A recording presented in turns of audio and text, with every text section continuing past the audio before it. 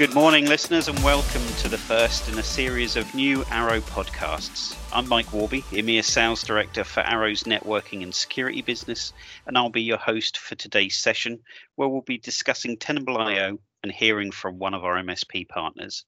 I'm really pleased to be joined today by Priyan Chauhan and Rick Steele from Satisnet. So guys, do you want to introduce yourselves and tell us a bit more about what it is you do? I'll let you go first, Priyan. Thank you. So thank you for this opportunity, guys. So I'm Priyan Chauhan, Vulnerability Lead at Satisnet. And I'm Rick Steele. I'm the Senior Account Manager at Satisnet. And I didn't know this was the first one. It's really exciting. Absolutely, Rick. We're very honoured to have you here. So guys, do you want to give me a bit of an overview about Satisnet and what it is you guys do? Yep, I'll go here. So Satisnet, we were founded in 2004. We're a pure security company. That's all we do. And one of the first things we did when we started was start selling Tenable in the UK, actually. So we have a very simple business model. We take enterprise-grade security tooling and make it accessible for those who don't have the resources to use it themselves. You know, traditionally when we started, this was via training and consultancy. But since 2014, we've offered a managed service around it. Absolutely. Thanks, Rick. That's a great intro. And I think also it's always handy for our listeners to understand what our partners like you are seeing in the market. So can you share some key trends that you're seeing in the industry at the moment? Priyan, do you want to pick up on this? I suppose the obvious trend at the moment is working from home, but you'll probably have more insight as to how that impacts people. Yeah, so what we've noticed over the course of the last year, one of the main things is remote working. So we've seen a lot of organizations roll out laptops across their remote workforce, but haven't thought about the security risks there.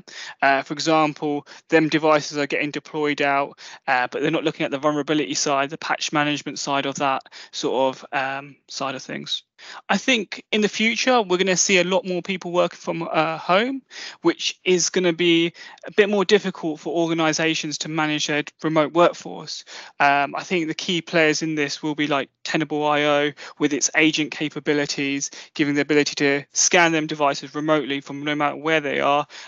If you're working abroad, or if you're working from home, or if you're working from a customer site, still being able to do that sort of full vulnerability assessment piece. Absolutely. And you guys have got a myriad of customers that you deal with.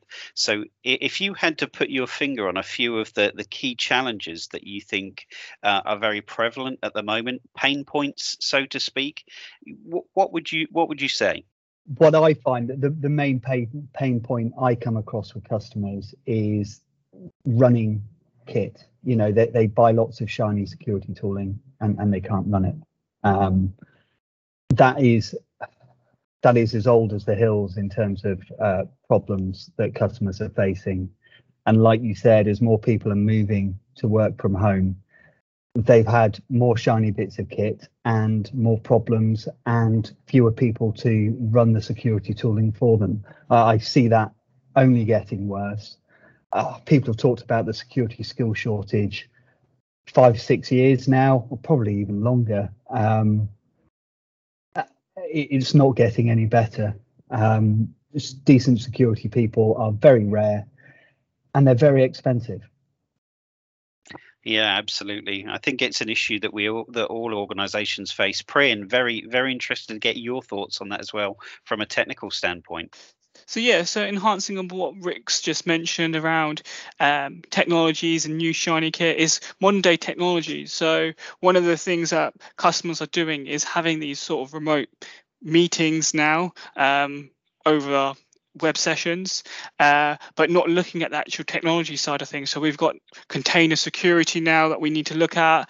We've got web applications coming there. We've got this whole cloud piece, which people are deploying in, but not knowing where their risk factors are. So we can now start doing vulnerabilities assessments across all areas of the business. Brilliant. Thanks, Priyan. I'm going to, again, drilling down to you, kind of your expertise, really.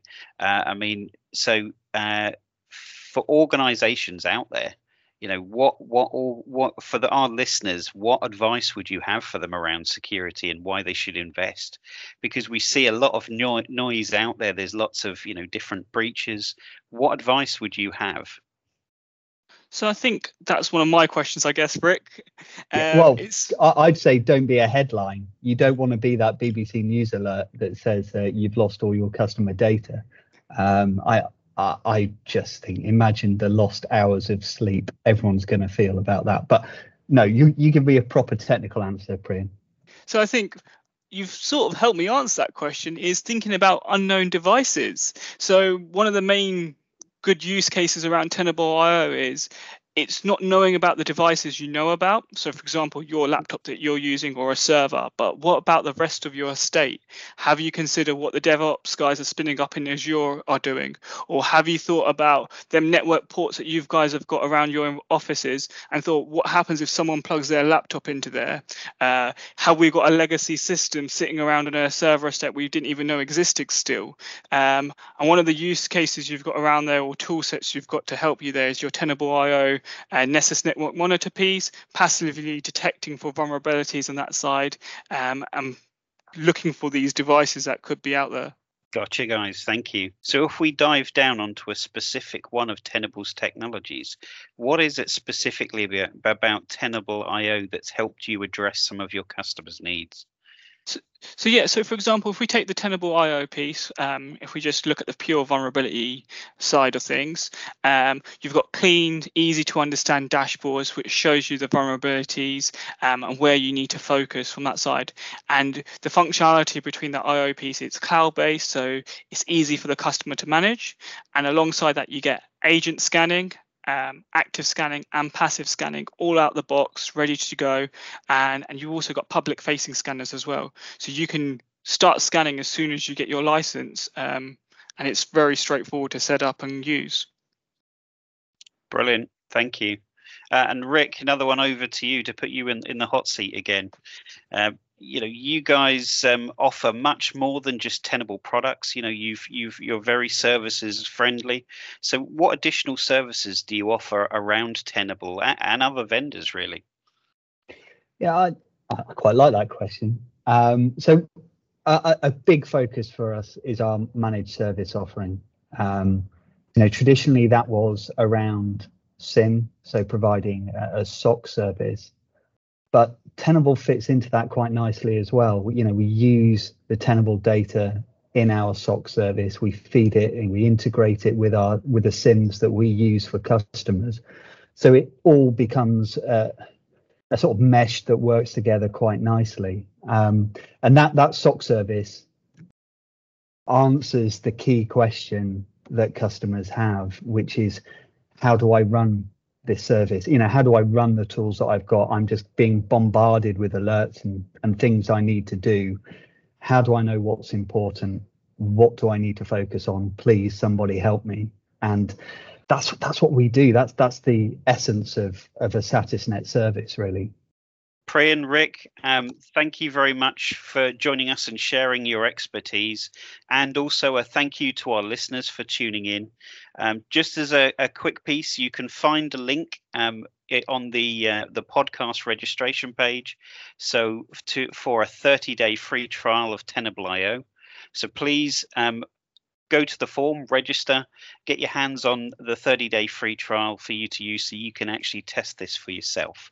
But that brings our session today to an end. So thank you very much for your time and have a great day. Goodbye.